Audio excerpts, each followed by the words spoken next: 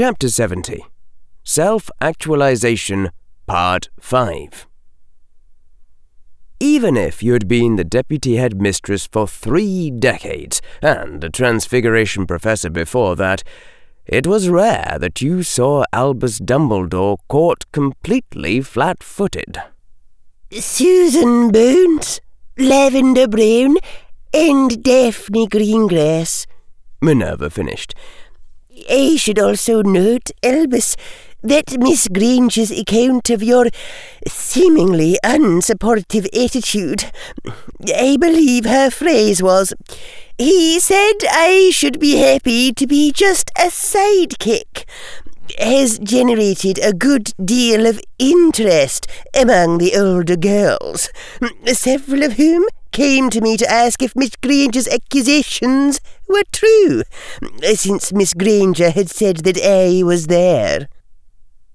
The old wizard leaned back in his huge chair, still gazing at her, his eyes looking rather abstracted beneath the half-moon glasses.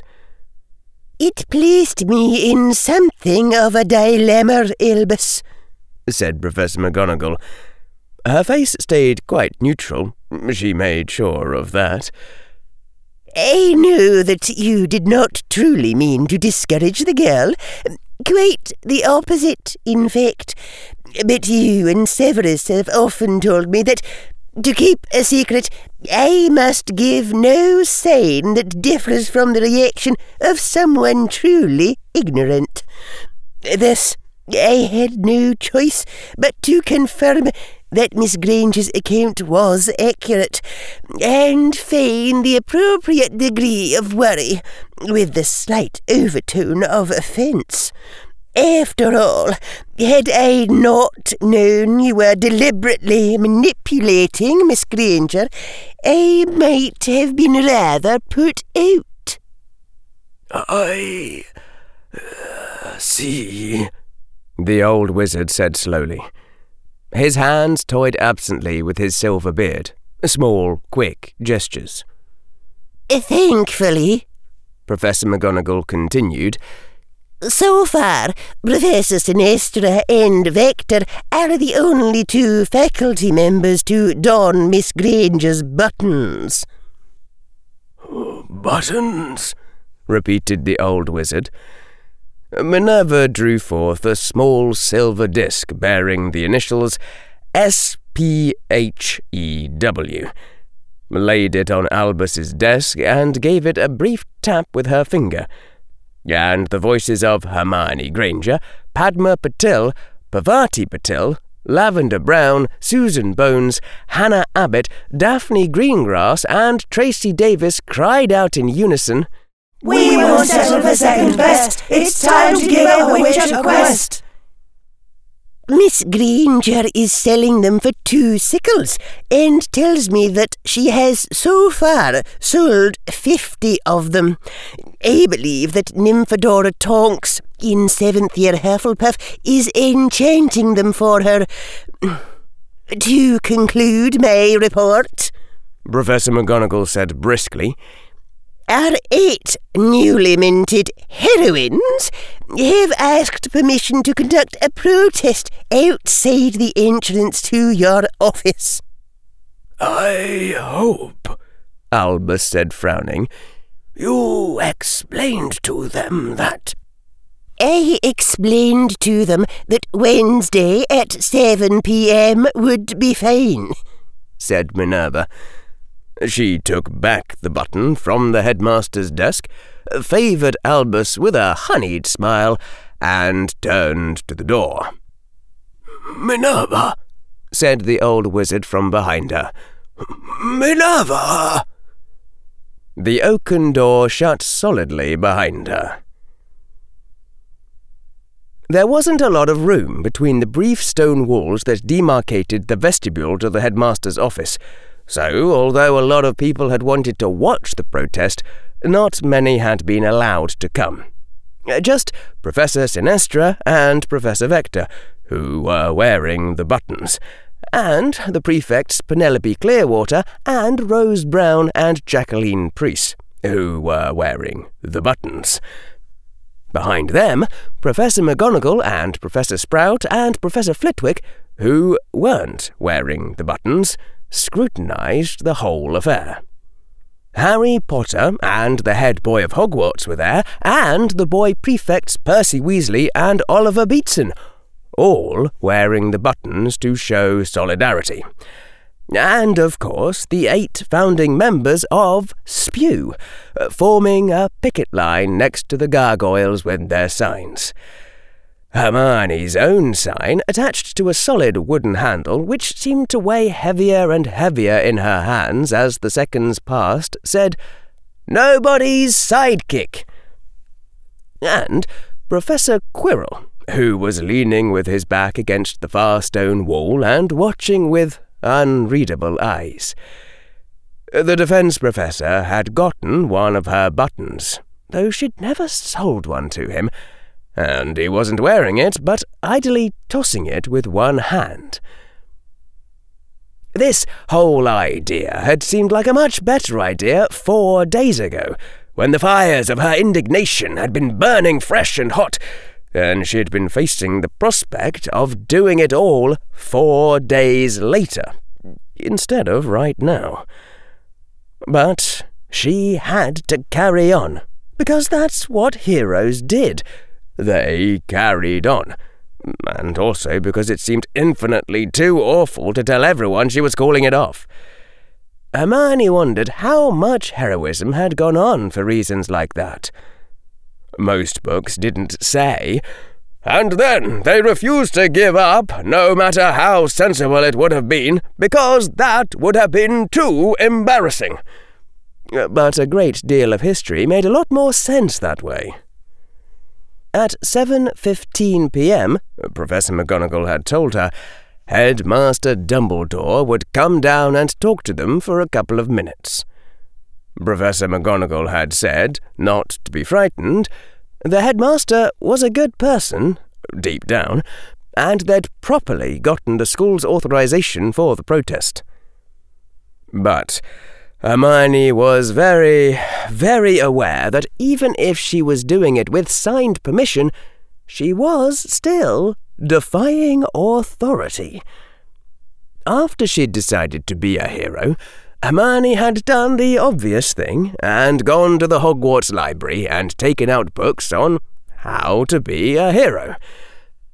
Then she had returned those books back to their shelves because it had been patently obvious that none of the authors had been actual heroes themselves. Instead, she'd just read 5 times over, until she'd memorized every word, The 30 Inches by Godric Gryffindor. That was all his autobiography and his life's advice. Or the English translation, anyway. She couldn't read Latin yet. Godric Gryffindor's autobiography had been a lot more compressed than the books Hermione was used to reading.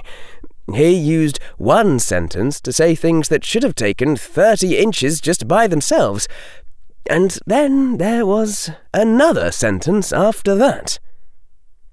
But it was clear from what she'd read that, while defying authority wasn't the point of being a hero, you couldn't be a hero if you were too scared to do it.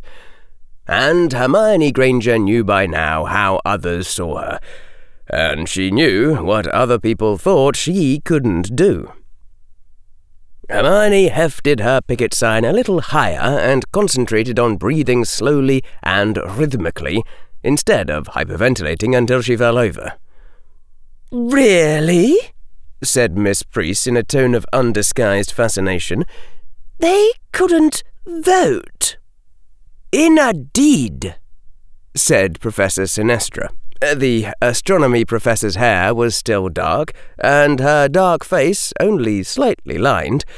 Hermione would have guessed her age at around 70, except, "I quite remember my mother's rejoicing when they announced the Qualification of Women Act, although she did not actually qualify." Which meant that Professor Sinestra had been around her Muggle family in 1918. And that wasn't the worst of it. Why, just a few centuries earlier. 30 seconds later, all the non-Muggleborns, male and female both, were staring at Professor Sinestra with utterly shocked expressions. Hannah had dropped her sign. And that wasn't the worst of it either, not by half, finished Professor Sinestra. But you see where this sort of thing could potentially lead. Merlin preserve us, said Penelope Clearwater in a strangled voice. You mean that's how men would treat us if we didn't have wands to defend ourselves? Hey, said one of the boy prefects, that's not... There was a short, sardonic laugh from the direction of Professor Quirrell. When Hermione turned her head to look, she saw that the defense professor was still idly toying with the button, not bothering to glance up at the rest of them as he said, "Such is human nature, Miss Clearwater. Rest assured that you would be no kinder if witches had wands and men lacked them." "I hardly think so," snapped Professor Sinestra. A cold chuckle. "I suspect it happens more often than any dare suggest in the proudest, pure-blood families. Some lonely witch spies a handsome muggle and thinks how very easy it would be to slip the man a love potion, and by him be adored alone and utterly. And since she knows he can offer her no resistance, why, it is only natural for her to take from him whatever she pleases." Professor Quirrell, said Professor McGonagall sharply. "I'm sorry," Professor Quirrell said mildly, his eyes still looking down on the button in his hand. "Are we still pretending it doesn't happen? My apologies, then."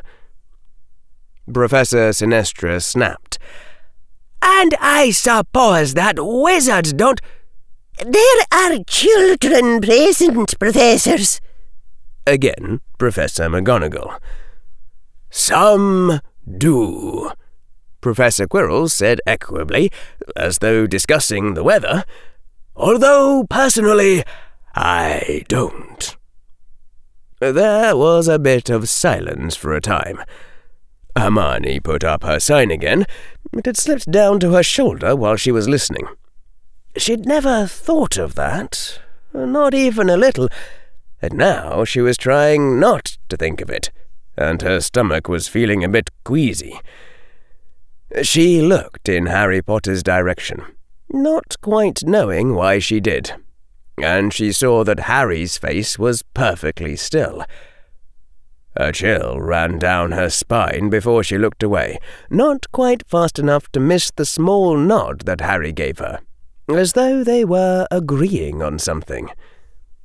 "To be fair," Professor Sinestra said after a while, "since I received my Hogwarts letter, I can't recall encountering any prejudice on account of being a woman, or coloured. No, now it is all for being a Muggle-born. I believe Miss Granger said that it was just with heroes that she found a problem so far." It took Hermione a moment to realize that she'd been asked the question, and then she said, "Yes?" in a tone that squeaked a little. This whole thing had blown up a bit larger than she'd imagined when she'd started it. "What exactly did you check, Miss Granger?" said Professor Vector. She looked older than Professor Sinestra, her hair starting to grey a little. Hermione hadn't ever come close to Professor Vector in person until the arithmancy professor had asked her for a button. Hermione said, her voice a little high. I checked the history books, and there's been as many women ministers of magic as men. Then I looked at Supreme Mugwumps, and there are a few more wizards than witches, but not many. But if you look at people like famous dark wizard hunters, or people who've stopped invasions of dark creatures, or people who've overthrown dark lords... "And the dark wizards themselves, of course," said Professor Quirrell. Now the defense professor had looked up. "You may add that to your list, Miss Granger. Among all the suspected Death Eaters, we know of only 2 sorceresses, Bellatrix Black and Alecto Carrow. And I dare say that most wizards would be hard-pressed to name a single dark lady besides Baba Yaga." Hermione just stared at him. He couldn't possibly be... "Professor Quirrell," said Professor Vector, "what exactly are you implying?" The defense professor raised the button so that the golden-lettered SPEW faced them and said, "Heroes," then turned the button to show its silver backside and said, "Dark wizards. They are similar career paths, followed by similar people, and one can hardly ask why young witches are turning away from one course without considering its reflection." "Oh, now I see," said Tracy Davis, speaking up so suddenly that Hermione gave a small startle. "You're joining our protest because you're worried that not enough girls are becoming dark witches." Then Tracy giggled, which Hermione couldn't have managed at this point if you paid her £1,000,000 sterling. There was a half-smile on Professor Quirrell's face as he replied, "Not really, Miss Davis.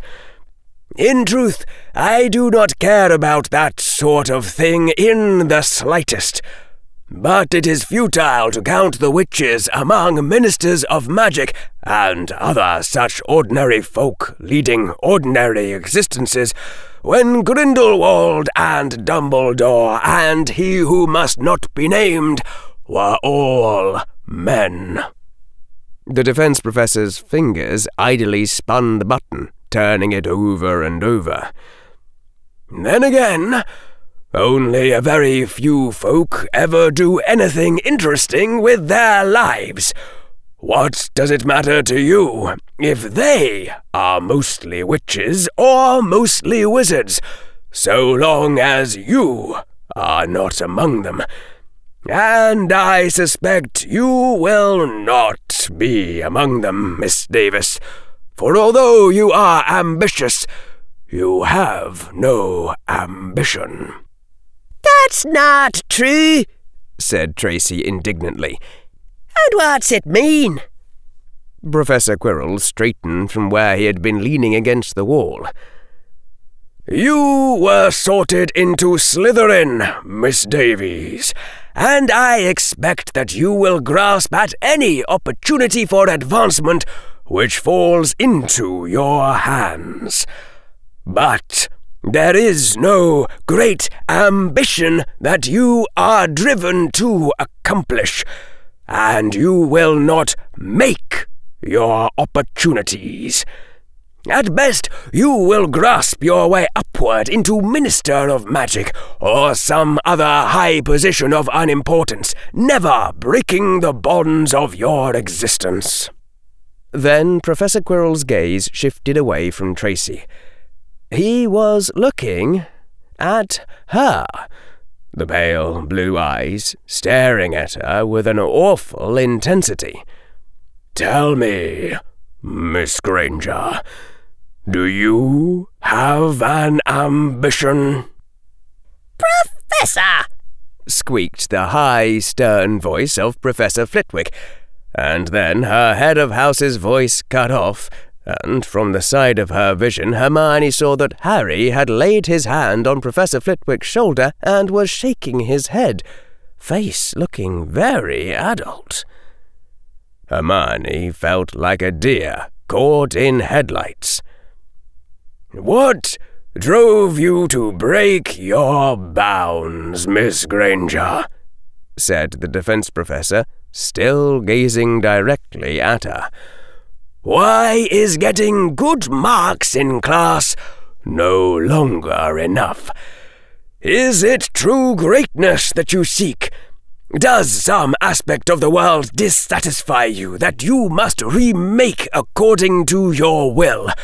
Or is this all merely a child's game to you? I will be quite disappointed if this is only about rivaling Harry Potter." said Hermione, her voice so high-pitched it made a sort of peeping sound, but then she couldn't think of what else to say. "You may take a moment to think, if you like," said Professor Quirrell. "Pretend it is a homework essay, 6 inches due Thursday. I hear you are quite eloquent in them." Everyone was looking at her. said Hermione. I don't agree with one single thing you just said. Anywhere. Well spoken, came Professor McGonagall's crisp voice. Professor Quirrell's gaze did not waver. "That is not 6 inches, Miss Granger. Something drives you to defy the headmaster's verdict and gather followers about yourself. Perhaps it is something you prefer not to speak aloud." Hermione knew the correct answer wouldn't impress Professor Quirrell, but it was the correct answer. So she said it. I don't think you need ambition to be a hero, Hermione said. Her voice wavered, but it didn't crack. And I think you just have to do what's right. And they're not my followers. We're friends. Professor Quirrell leaned back against the wall again. The half-smile had faded from his face. "Most folk tell themselves they are doing right, Miss Granger. They do not thereby rise above the ordinary." Hermione took a couple of deep breaths, trying to be brave. It's not about being not ordinary, she said as stoutly as she could. But I think if someone just tries to do what's right over and over again, and they're not too lazy to do all the work it takes, and they think about what they're doing, and they're brave enough to do it even when they're scared. Hermione paused for an instant, her eyes darting to Tracy and Daphne. And they cleverly plan how to do it, and they don't just do what other people do, then I think someone like that would already get into enough trouble. Some of the girls and boys chuckled, as did Professor McGonagall, who looked wry and proud at the same time. "You may be right about that," said the defense professor, his eyes half-lidded. He tossed Hermione the button, and she caught it without thinking. "My donation to your cause, Miss Granger. I understand that they are worth 2 sickles." The defense professor turned and walked away without another word. "I thought I was going to faint," gasped Hannah after his footsteps had faded, and she heard some of the other girls letting out their breath or putting down their signs for a moment. "I do too have an ambition," said Tracy, who seemed to be almost on the verge of tears. I'll figure out what it is by tomorrow. But I have one, I'm sure." "If you really can't think of anything," Daphne said, giving Tracy a comforting pat on the shoulder, "just go with the oldie but goodie and try to take over the world." "Hey," said Susan sharply, "you're supposed to be heroes now. That means you have to be good." "No, it's all right," said Lavender. "I'm pretty sure General Chaos wants to take over the world, and he's sort of a good guy." More conversation was going on behind the picket line. "My goodness," said Penelope Clearwater. "I think that's the most overtly evil defense professor we've ever had." Professor McGonagall coughed warningly, and the head boy said, "You weren't around for Professor Barney," which made several people twitch. "Professor Quirrell just talks like that," said Harry Potter, though he sounded less certain than before. "I mean, think about it. He doesn't do anything like what Professor Snape does." "Mr. Potter!" squeaked Professor Flitwick, voice polite and face stern. "Why did you ask me to stay silent?" Professor Quirrell was testing Hermione to see if he wanted to be her mysterious old wizard," Harry said, "which totally would not have worked out in any way, shape or form, but she had to answer for herself." Hermione blinked. Then Hermione blinked again as she realized that it was Professor Quirrell who was Harry Potter's mysterious old wizard, and not Dumbledore at all. And that really wasn't a good sign. A rumbling noise filled the small stone vestibule, and Hermione, her nerves already on edge, spun rapidly around, almost dropping her protest sign as her other hand darted toward her wand. The gargoyles were stepping aside, the flowing stone rumbling like rock as it moved like flesh. The huge, ugly figures waited only briefly, dead grey eyes staring out in silent vigil. Then the great gargoyles folded their wings back into place and stepped back into their former positions, the flowing stone not changing its outward appearance at all as it returned from flexibility to motionlessness, and the brief gap in the stone of Hogwarts was solid once more. And before them all, wearing robes of bright purple that probably only looked hideous if you were Muggle-born, stood the towering form of Albus Percival Wulfric Brian Dumbledore, the headmaster of Hogwarts, the chief warlock of the Wizengamot, the supreme mugwump of the International Confederation of Wizards, the vanquisher of the Dark Lord Grindelwald and protector of Britain, the rediscoverer of the fabled 12 uses of dragon's blood, the most powerful wizard alive. And he was looking at her, Hermione Jean Granger, general of the recently expanded Sunshine Regiment, who was getting the best grades in the first year of Hogwarts classes, and who had declared herself a heroine. Even her name was shorter than his. The headmaster smiled benevolently at her, his wrinkle-lined eyes twinkling cheerfully beneath their half-circles of glass, and said, "Hello, Miss Granger." The odd thing was that it wasn't nearly as scary as talking to Professor Quirrell. "Hello, Headmaster Dumbledore," Hermione said with only a slight quiver in her voice.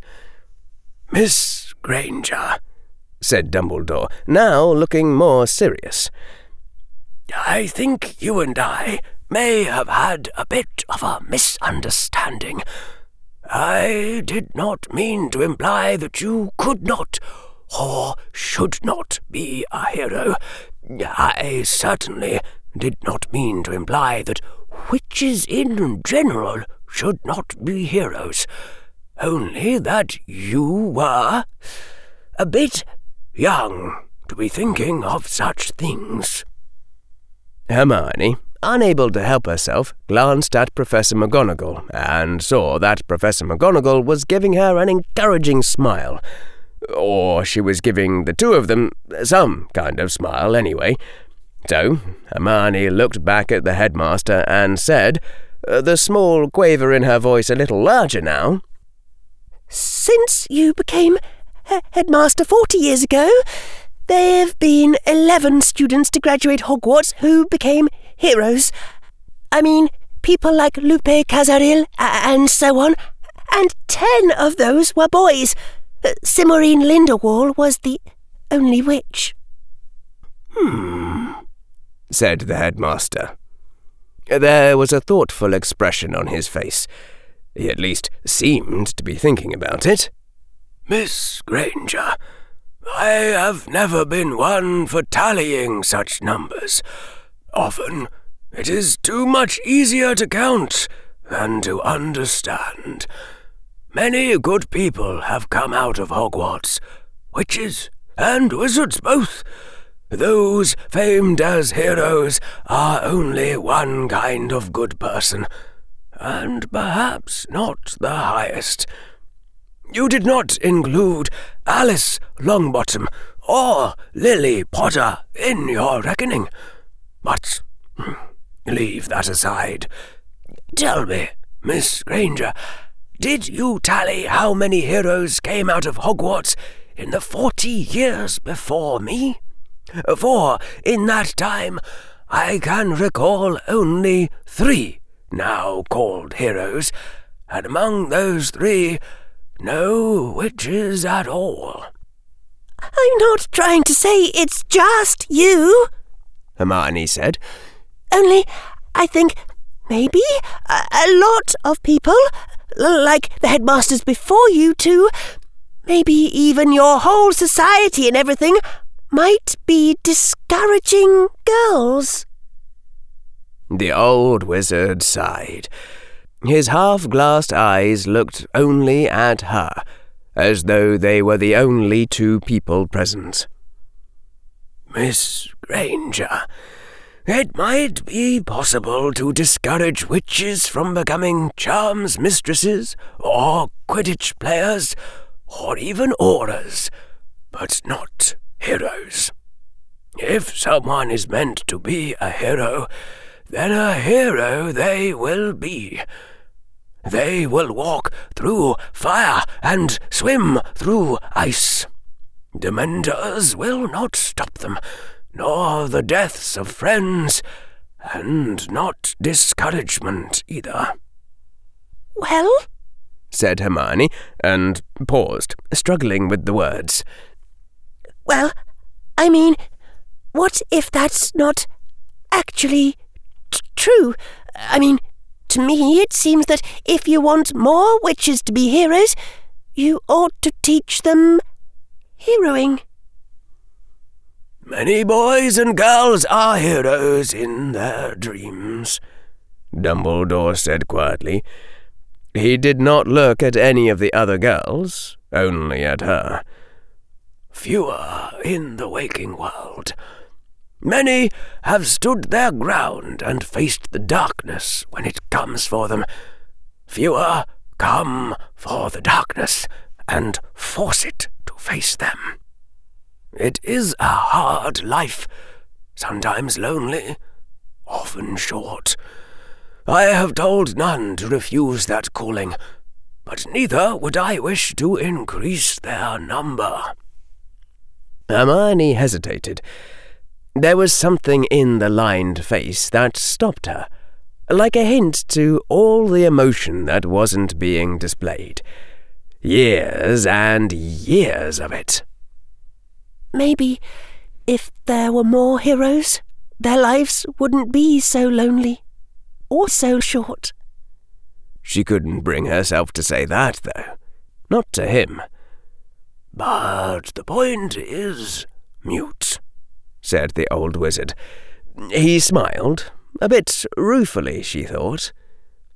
"Miss Granger, you cannot teach heroism like you would teach charms.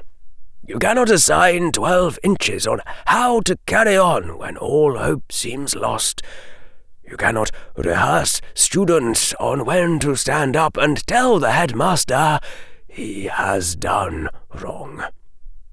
Heroes are born, not taught, and for whatever reason, more of them are born boys than girls." The headmaster shrugged, as if to say that he was helpless to do anything about that. Hermione said. She couldn't help it. She glanced behind her. Professor Sinestra was looking a bit indignant, and it wasn't true that everyone was staring at her like she'd just been silly, the way she'd started to imagine while she was listening to Dumbledore. Hermione turned back to face Dumbledore again, took a deep breath and said, "Well, maybe people who are going to be heroes will be heroes no matter what, but I don't see how anyone could really know that, aside from just saying it afterward. And when I told you that I wanted to be a hero, you weren't very encouraging." "Mr. Potter," the headmaster said mildly. His eyes didn't leave hers. "Please tell Miss Granger your impression of our own first meeting. Would you say that I was encouraging? Speak the truth." There was a pause. "Mr. Potter," said Professor Vector's voice from behind her, sounding puzzled. Harry's voice said from further back, sounding extremely reluctant. Well, actually, in my case, the headmaster set fire to a chicken." "He what?" Hermione blurted, only there were several other people exclaiming things at around the same time, so she wasn't sure anyone heard her. Dumbledore went on gazing at her, looking perfectly serious. "I didn't know about Fawkes," Harry's voice said rapidly, "so he told me that Fawkes was a phoenix, while he was pointing to a chicken on Fawkes's stand, so I'd think that was Fawkes. And then he set the chicken on fire, and also gave me this big rock, and told me it had belonged to my father and I ought to carry it everywhere." "But that's crazy!" Susan blurted out. There was a sudden hush. The headmaster slowly turned his head to stare at Susan. I said Susan. The headmaster leaned down until he was face to face with the young girl. "I didn't," said Susan. Dumbledore put a finger to his lips and twiddled them, making a sound. The headmaster straightened up again and said, "Well, my good heroines, it has been pleasant speaking to you, but alas, much else remains to do this day. Still, rest assured that I am inscrutable at everyone, not just witches." The gargoyle stepped aside, the flowing stone rumbling like rock as it moved like flesh. The huge, ugly figures waited briefly with dead grey eyes staring out in silent vigil as Albus, Percival, Wulfric, Brian, Dumbledore, smiling as benevolently as when he'd first emerged from his office, stepped back into the enchantment of the endless stare. Then the great gargoyles folded their wings back into place and stepped back into their former positions. Only one last brief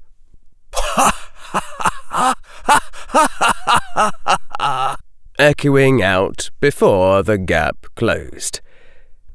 There was a long silence. "He really set a chicken on fire?" said Hannah.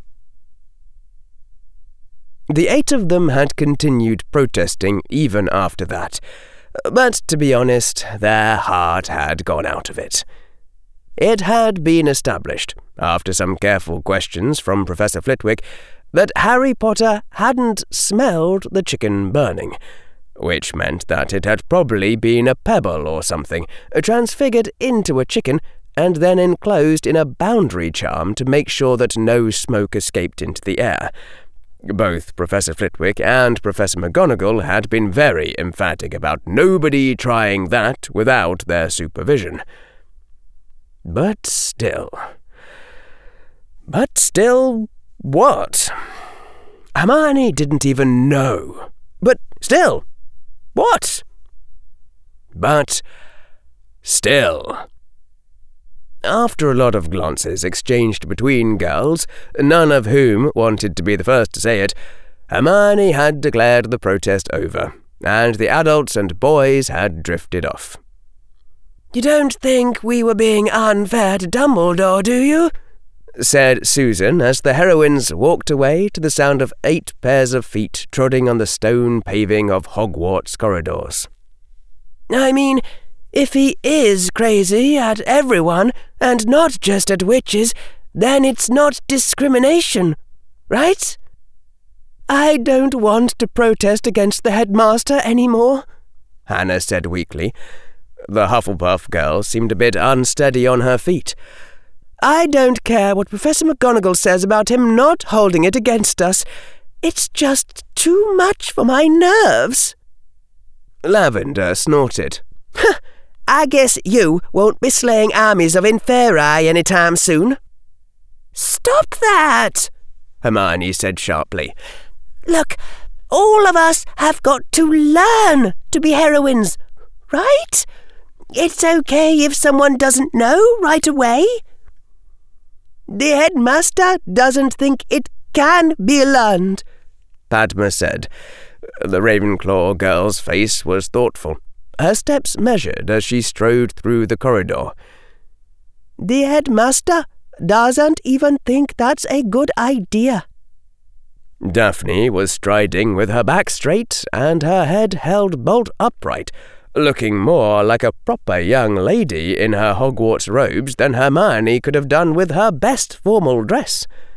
"The headmaster," Daphne said in a precise voice, her shoes making hard, sharp tacking sounds on the stone, "thinks the lot of us are a bunch of silly girls playing games, and that someday Hermione might make a good sidekick, but the rest of us are hopeless." "Is he right?" said Parvati. The Gryffindor girl's face was very serious, making her look much more like her twin than she usually did. "I mean, it has to be asked." "No!" spat Tracy. The Slytherin girl was stalking through the hallway looking ready to kill someone, like a miniature female Snape.